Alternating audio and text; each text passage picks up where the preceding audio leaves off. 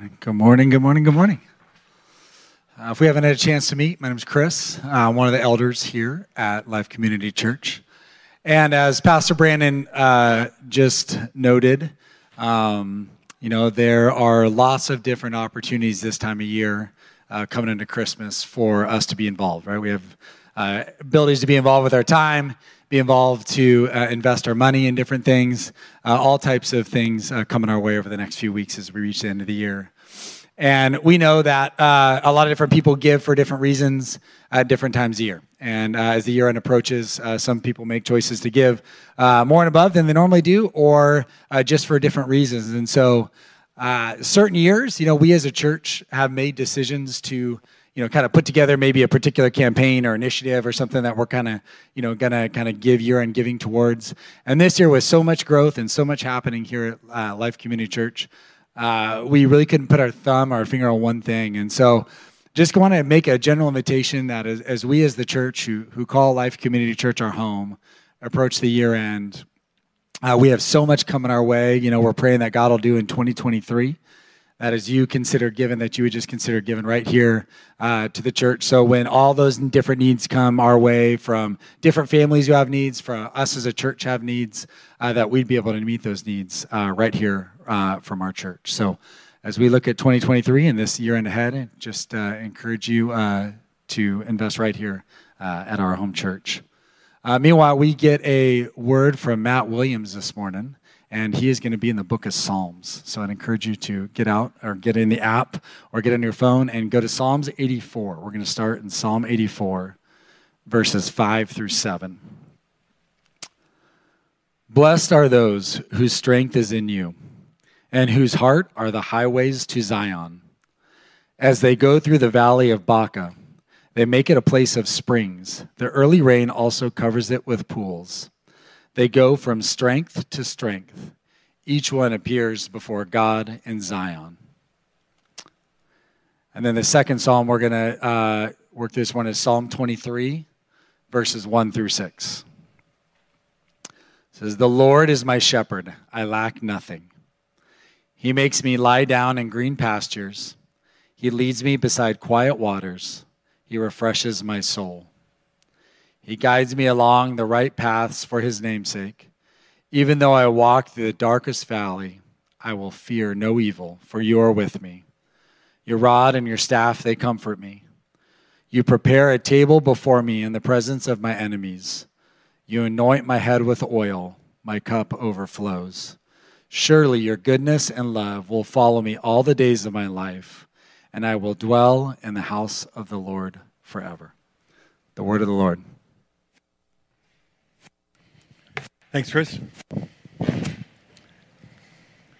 Good morning. Well, as we get into God's word, let's make sure that we hear his voice. Let's go to him in prayer. Jesus, we take a minute just to calm ourselves, to focus on the fact that wherever two or more are gathered in your name, you're here in a special and very present way. We invite your Spirit now to do your work in our heads and most importantly in our hearts, to lean into your goodness, your grace, your power, your presence, your purpose as we hear your word, Lord Jesus. Let it go deep and change us. In your precious name, amen.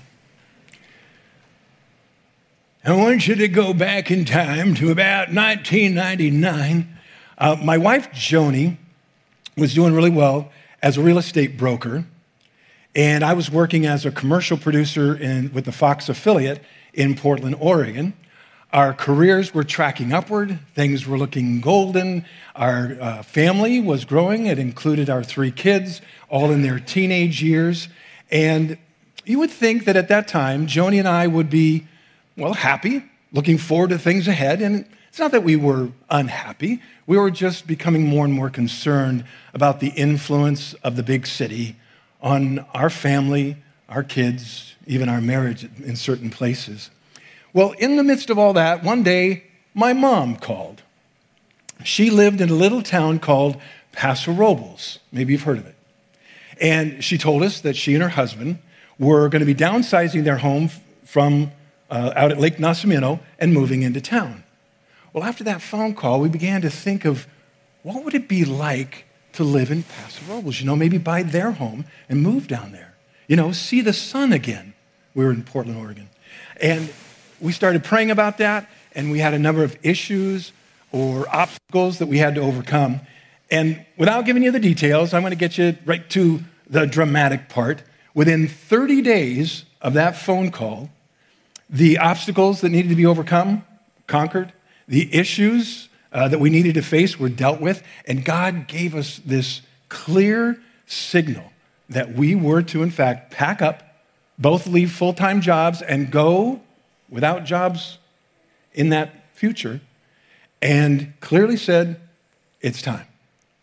And I got to tell you, out of all the experiences in life, when you hear that clearly from God, it is like, wow, it's exhilarating. Because inside of that part, it's this mountaintop experience that you'll never forget. You hear so clearly and you know so positively that you move forward with confidence. Have you been there? But as you might imagine, this is not where that story ends. In fact, from the mountaintop, we're about to descend into a long, protracted, dark valley. Now, from the mountaintop to the valley is a big journey. And what happened in that valley, I'll say, stay tuned for further announcements on this story. In the meantime, I just want to say, hey, if you're here and you're here for the first time, I want to add my welcome. I am Matt Williams, and I direct the groups of the church here. I'm standing in for Brandon, Pastor Brandon. We've been going through a series titled New Beginnings. We started a couple weeks ago with the new beginning that Abram was promised when he became Abraham and was told he would become the father of a nation, and ultimately in the line of bringing Jesus, the Messiah, into the world. And then last week, we learned about the new beginning that can come out of a wilderness experience, like when Jesus was led by the Spirit of God into the desert to be tempted, to prepare him for the life that he was about to live, which would culminate in his sacrificial death on a cross, bringing salvation to the world. And that new beginning of where the Holy Spirit, God incarnate, living inside of us, those who have believed in Jesus. Today, we're going to start looking at a new beginning that comes from, and could come from, either a mountaintop experience or a valley experience. We're going to narrow that a bit, one more than the other. You've heard the expressions before. There are times in our life when everything's wonderful, right? God's blessing us, and we would say, that's a mountaintop experience. I'm really experiencing God, right? And then there are times when we feel things aren't going well, and you're not sure what to do next. You're wondering how you're going to get through this next situation. And metaphorically, you might call that a valley experience. So when the Bible talks about mountaintop experiences and valley experiences, it talks about them both metaphorically and literally. For instance, the mountain is usually considered a place of revelation and awe. To have a mountaintop experience in the Bible means you've received some insight, some inspiration from God, kind of like I mentioned in the beginning of our story. And at times in our spiritual journey, we actually and literally go to a mountaintop. Like when we go to Hume Lake, we're going there for this encounter with God to seek insight and connection with God. Look in many, many places in the Bible, you'll find places where Moses went up Mount Sinai to get the Ten Commandments. Jesus climbed a mountaintop where he was transfigured, revealing himself as God to Peter, James, and John. The mountaintop experience for those of us who love and follow Jesus is where we meet God. And of course, that could happen in many places. And we all love the mountaintop experience, that place where we get to feel God's presence, a place that we clearly hear God's voice and we're able to follow his direction because it is so clear. And then, dun, dun, dun, there's the valley. The valley is quite different. Truth is, and figuratively speaking, we will all spend time in our life in a valley, in many valleys. In the Bible, the valley is where life becomes challenging. It's where battles are fought, where feelings are hurt, attitudes are developed. You might find yourself alone, feeling loss, maybe despair. The valley is the place in life where we struggle every day with fears and hopes and painful experiences.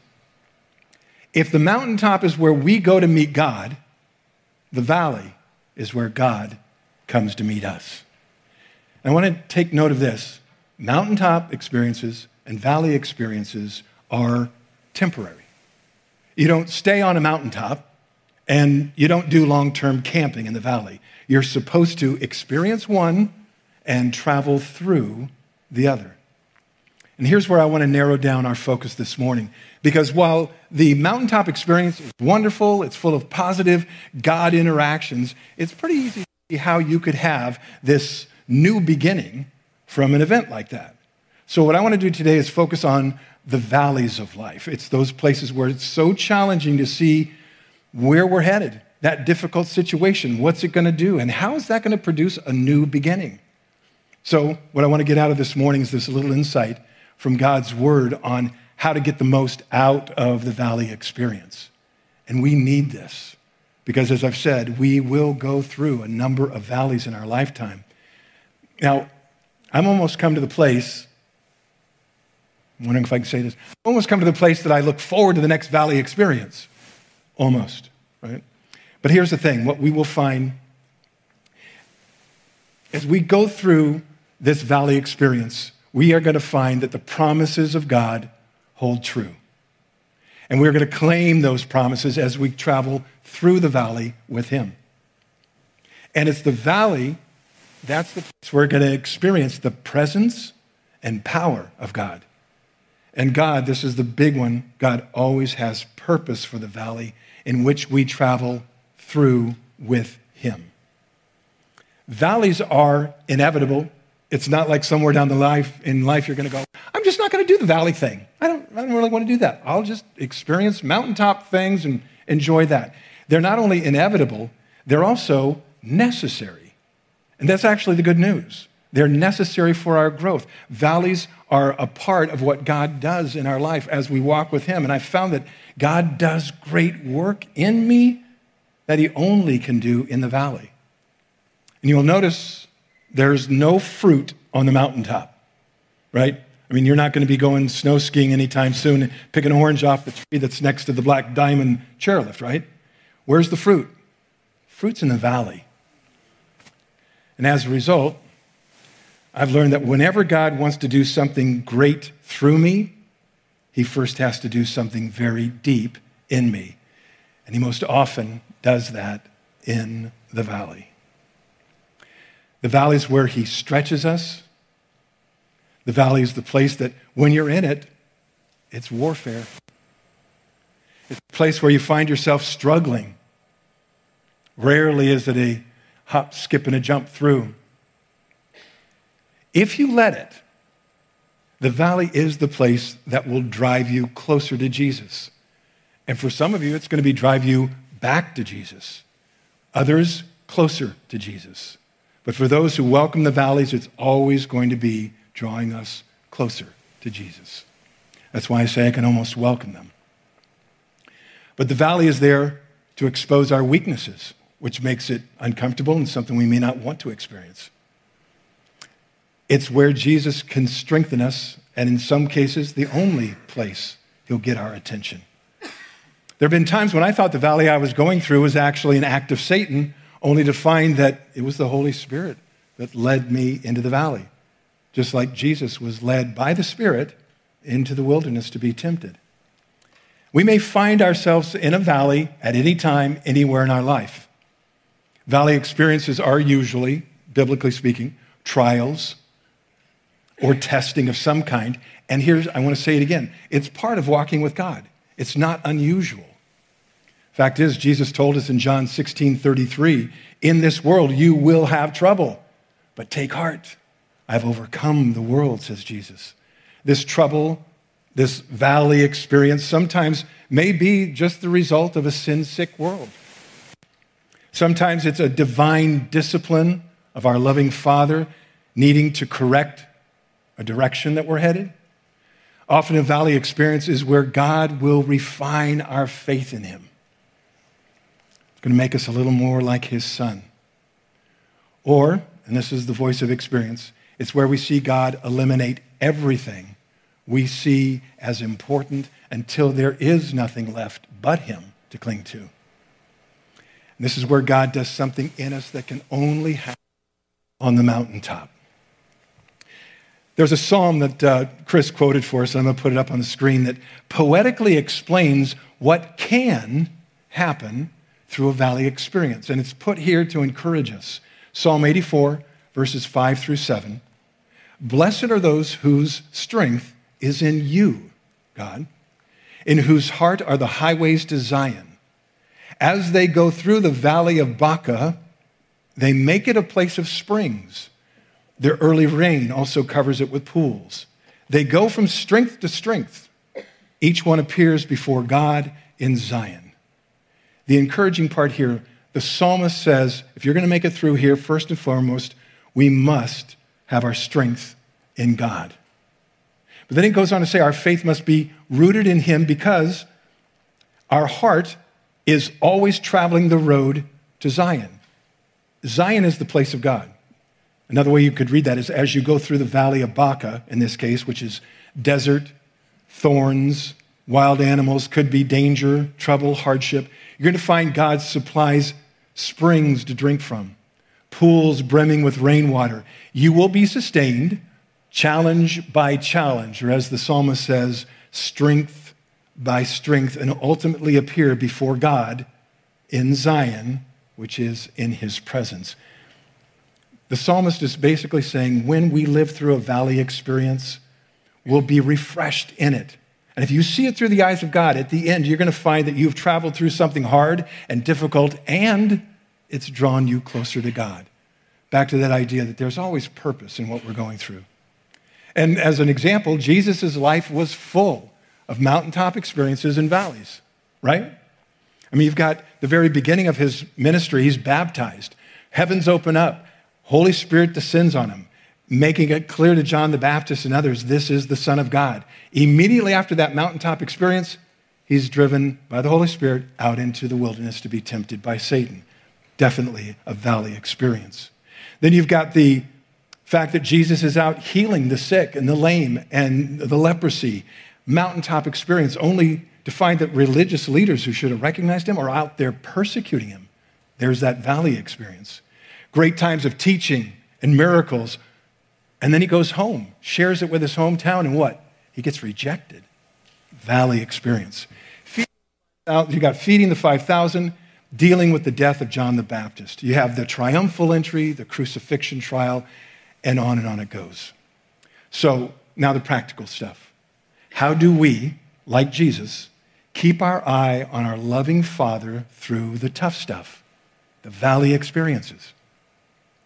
For a little insight here, we are going to turn to a guy who went through a lot of valleys, and he came out the other side, and he came out as one of the most influential God-centered characters in all of Scripture.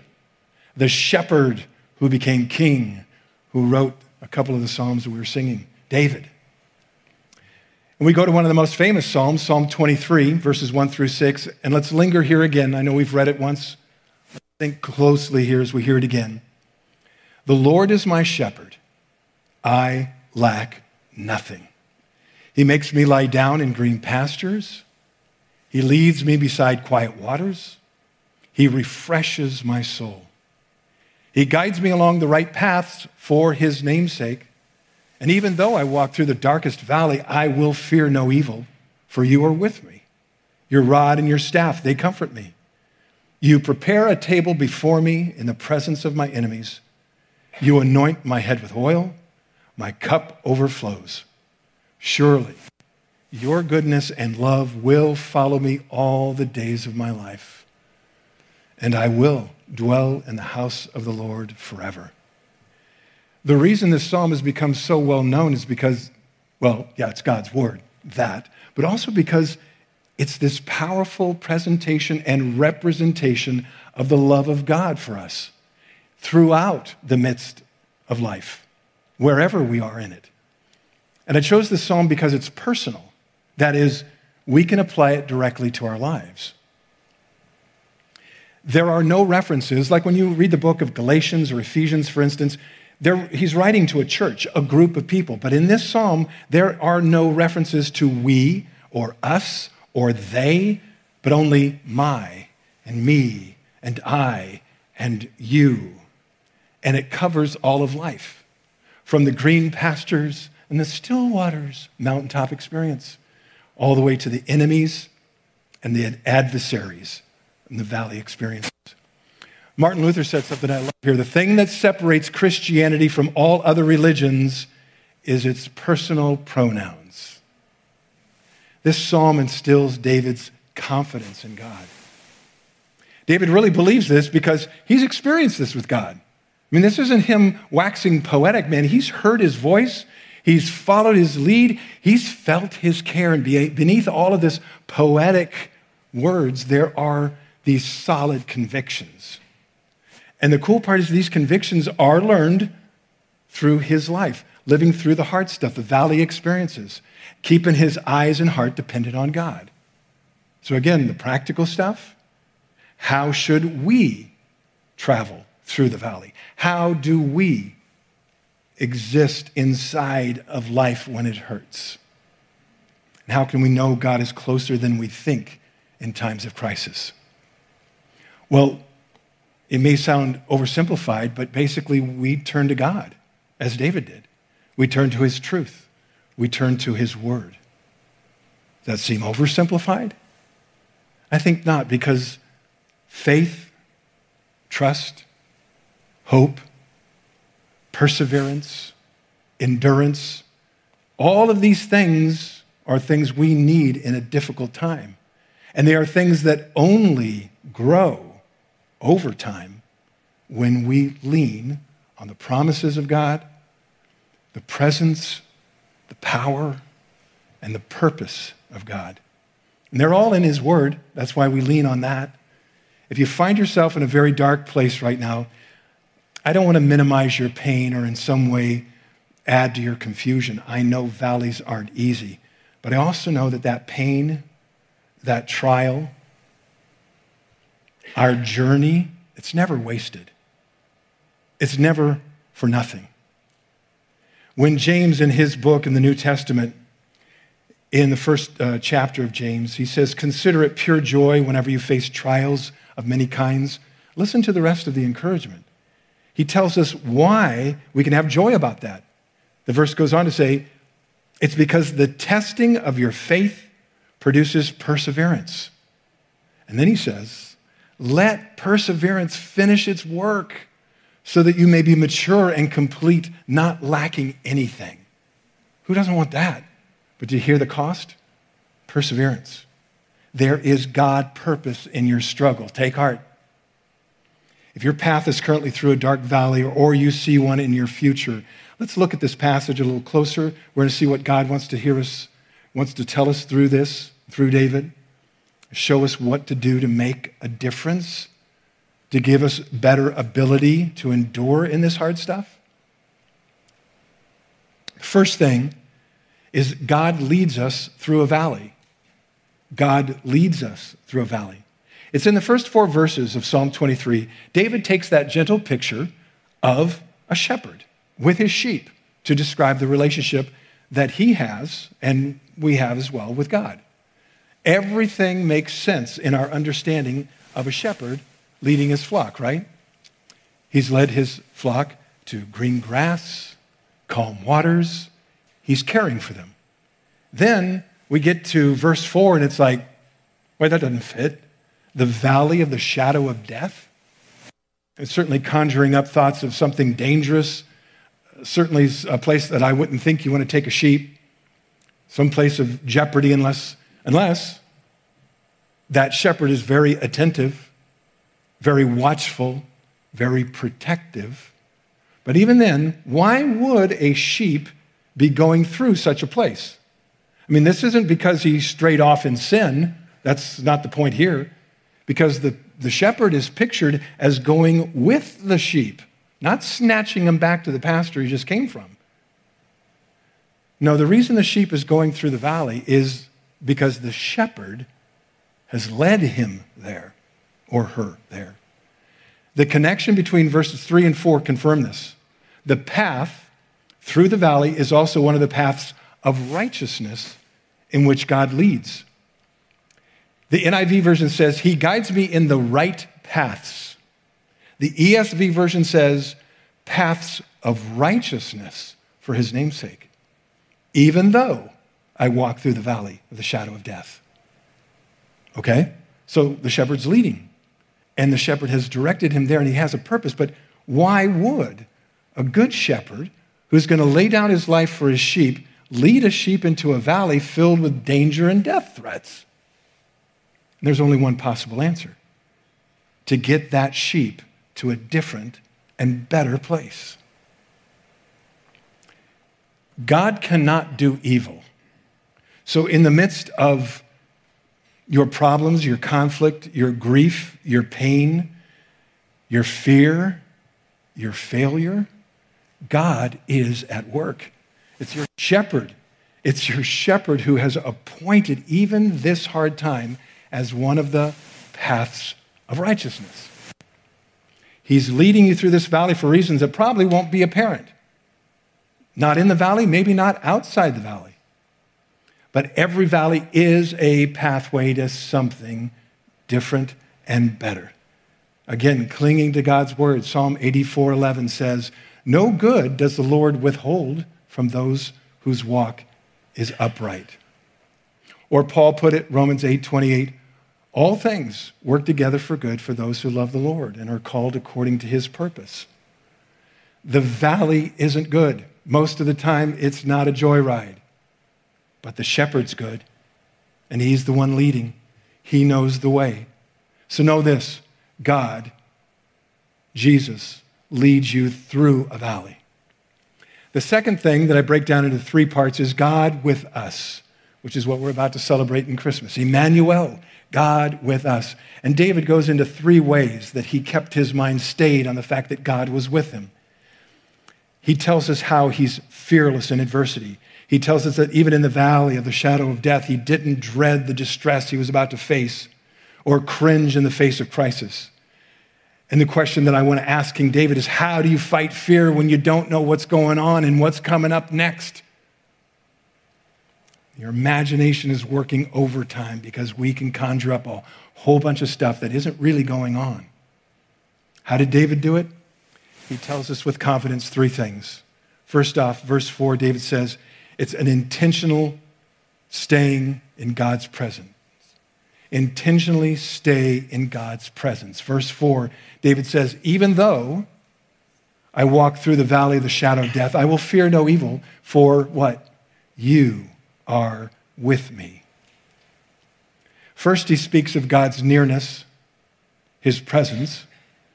When you step into your valley and it's so dark you can't even see the path or the possibility of what's out there, your shepherd has something he wants you to hear. I will be with you. This is the place where most of us make the mistake of looking for something else to be with us or to comfort us in this valley. Sex, food, drugs, alcohol, maybe a new job, some other substitute that you think is going to help you get through the valley, when all you need is your shepherd. Hebrews 13:5-6 says, he has said, referring to God, I will never leave you nor forsake you. The best way to stay in the presence of God is to talk to him in prayer. Listen to him through his Spirit, his word. Claim his promises. They're there for that. There is no valley, no matter how dark, that you will go through alone. He will never leave you.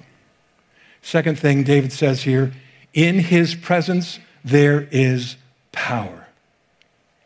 In this psalm, David refers to the shepherd's rod and staff, and it doesn't really help us much in today's vernacular to talk about this because these items, a stick doesn't seem that powerful, right? But we have to remember, in the right hands, they can be dangerous. For instance, slingshot, giant, ring a bell? The whole idea here is the fact that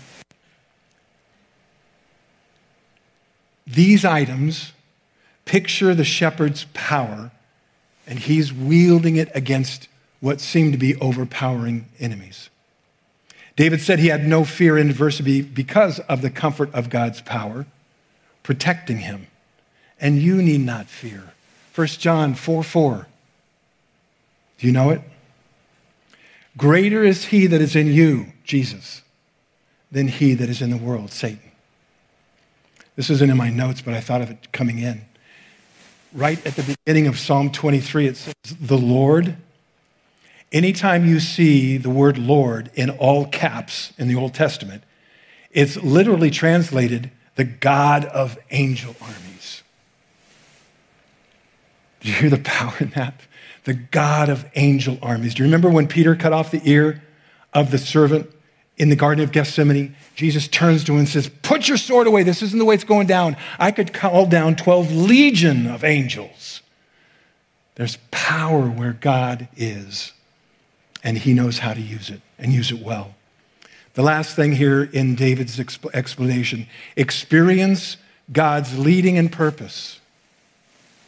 We're back to the tools of the shepherd. It says, your staff comforts me.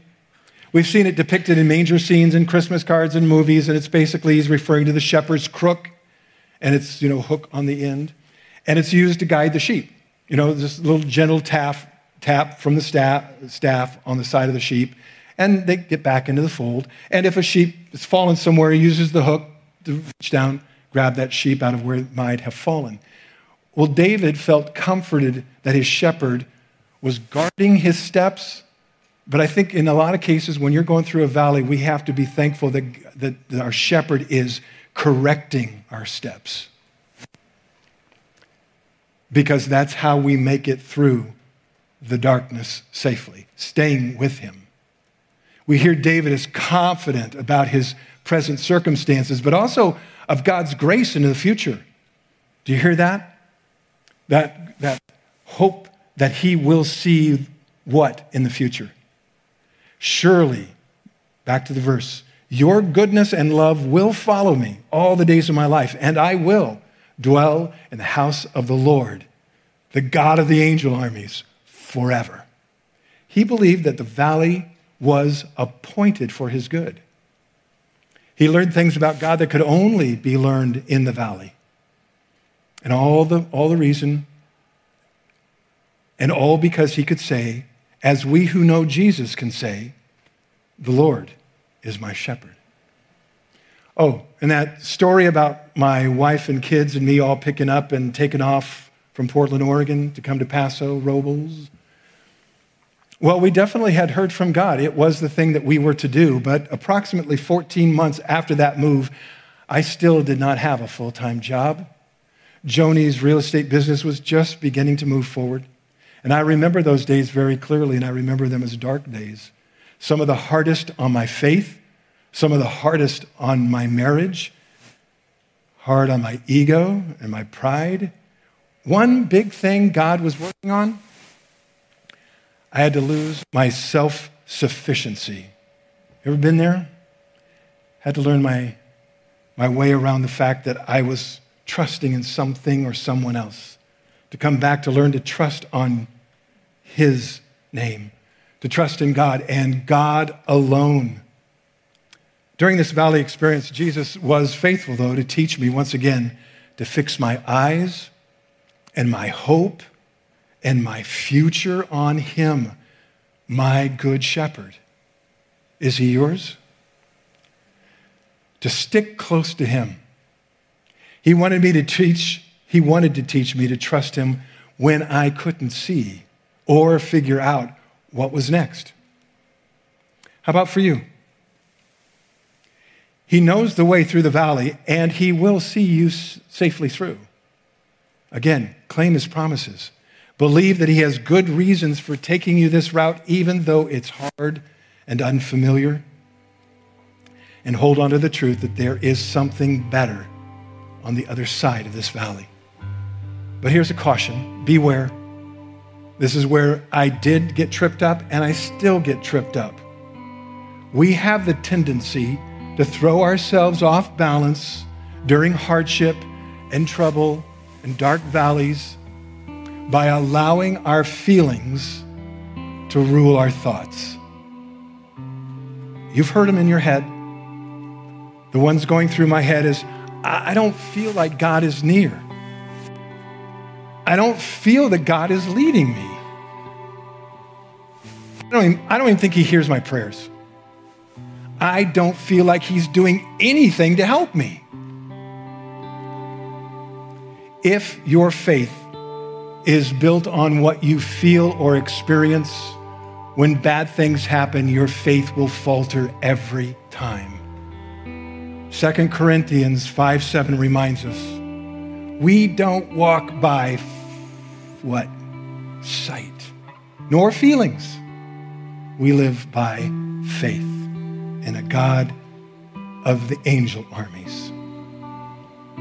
Or do we?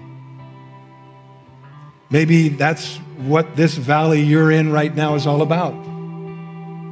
Where do you place your trust? Turn of the century Bible scholar and teacher Oswald Chambers wrote the great devotional, My Utmost for His Highest, says it this way: do I trust it all in the flesh? Have I learned to go beyond all confidence in myself and other people of God? Do I trust in books or other joys in my life?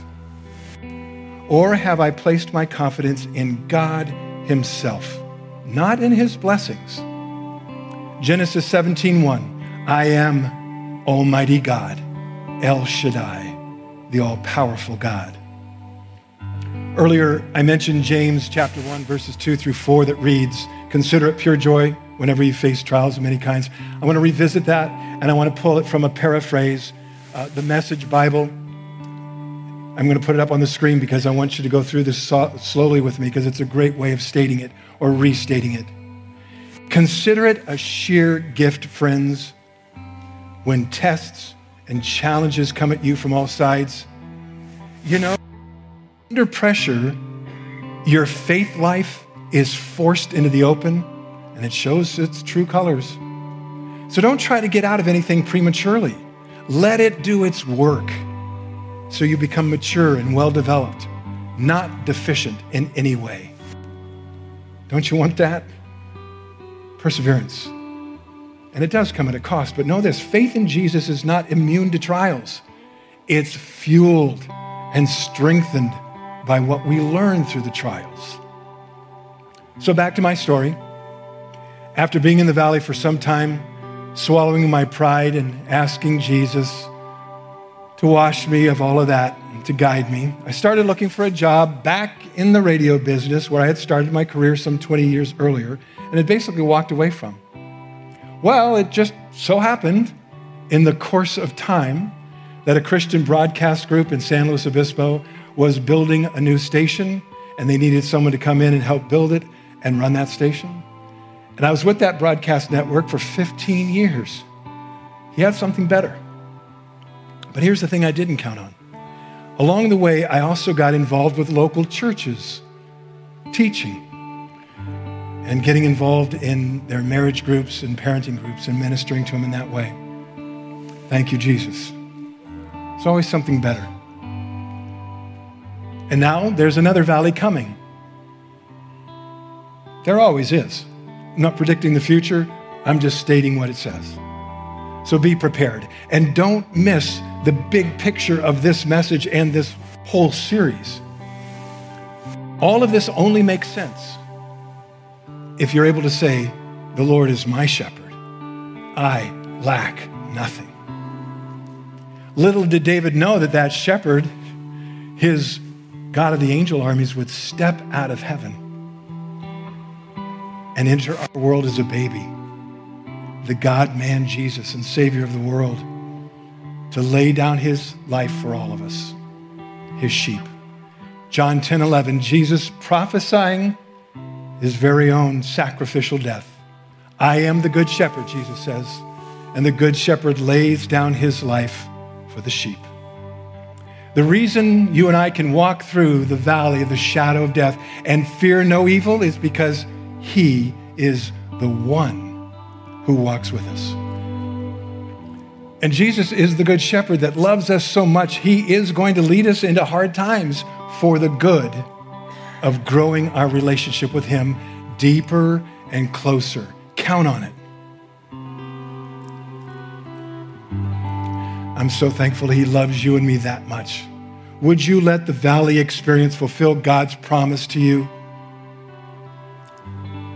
As you go through this valley, walk closely with him and you will experience his presence. You will experience, in fact, that power and in time, his purpose. Remember that when Paul tells us that all things work together for good, in Greek it says, from the beginning of time to the end of time, all things will work together for good for those who love the Lord. We may not see it on this side, but you can know it's coming. And Jesus always has a purpose for what you go through. Let this new beginning, resulting from your valley experience, be a renewed, more intimate, trusting relationship with him. I want us to prepare now for communion. As we're talking about valleys, I don't know where you are this morning, but I know that as we come to the communion table, we're doing it out of reverence and remembrance of what Jesus did for us. The first and most important thing is, do you know that Jesus is your good shepherd? Do you know him personally? This would be a time to invite him in. Give him your life. Let him guide you. For those to be sure that you're right with him. Maybe you've been really resisting this valley, shaking your fist. Let it go. And know that even though it's painful and it's hard, there's purpose. Trust him and ask him now to come into that situation fully. And there's always that part and piece of the puzzle when you're coming to the communion table. Check your heart and ask God to wash us clean from those things we may have brought here that don't belong here. Think on these things as we take a moment for a quiet contemplation, and then we'll come back and do communion. The elements, by the way, just raise your hand. We'll get them to you.